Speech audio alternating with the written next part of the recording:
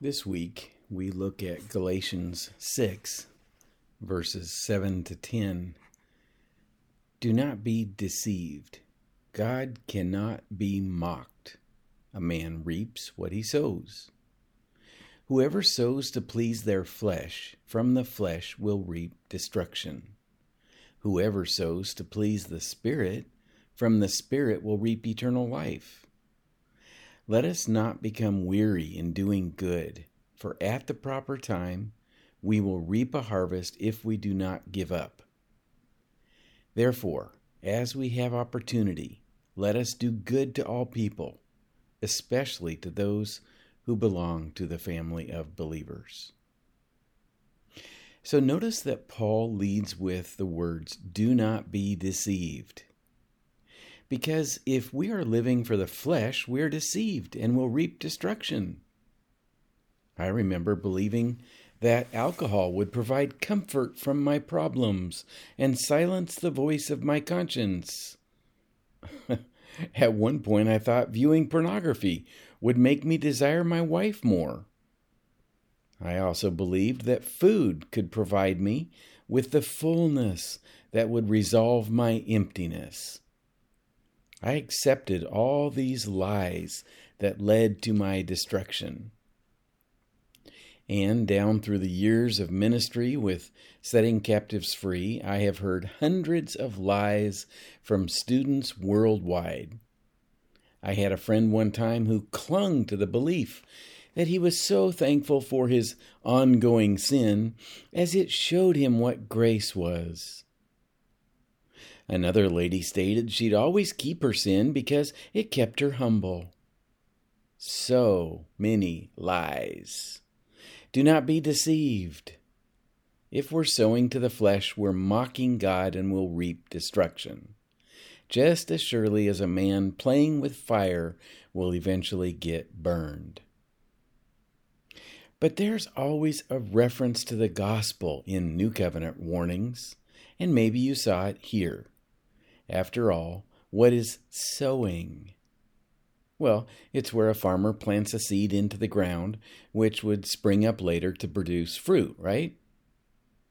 Sowing should make us think of Jesus, who sowed his body into the ground for us.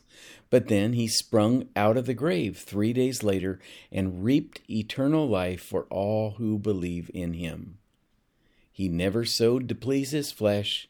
Quite the opposite, he died to his flesh, died to Satan's temptation, died on the cross for our sins, and then rose again, having paid for our sin. And now we're told to follow him into the grave and out the other side to eternal life. And we do this by acknowledging the deceptions we've believed. We turn away from lies. We instead fix our eyes on Jesus, the truth. We die to sin instead of entertaining reasons why we should keep it. We crucify our lusts, pounding the nails of truth into the body of our flesh, stabbing our old man in the heart, and letting him bleed out before us. And in dying spiritually, we begin to live our true Spirit-filled life. Now, let's consider what sowing to please the Spirit means.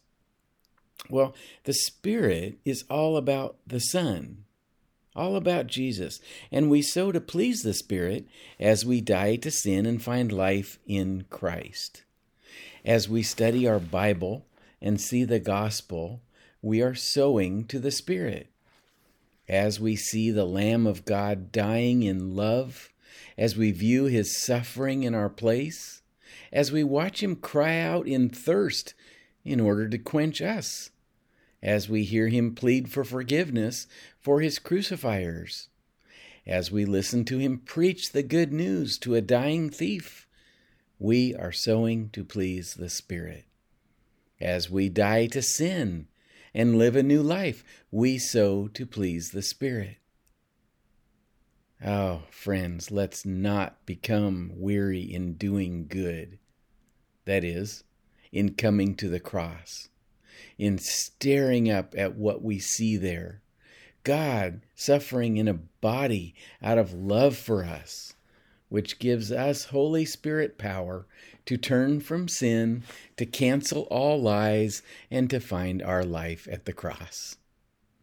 And as we make it our ambition in life to do good to all people, especially to the family of believers in Jesus, we are sowing to please the Spirit.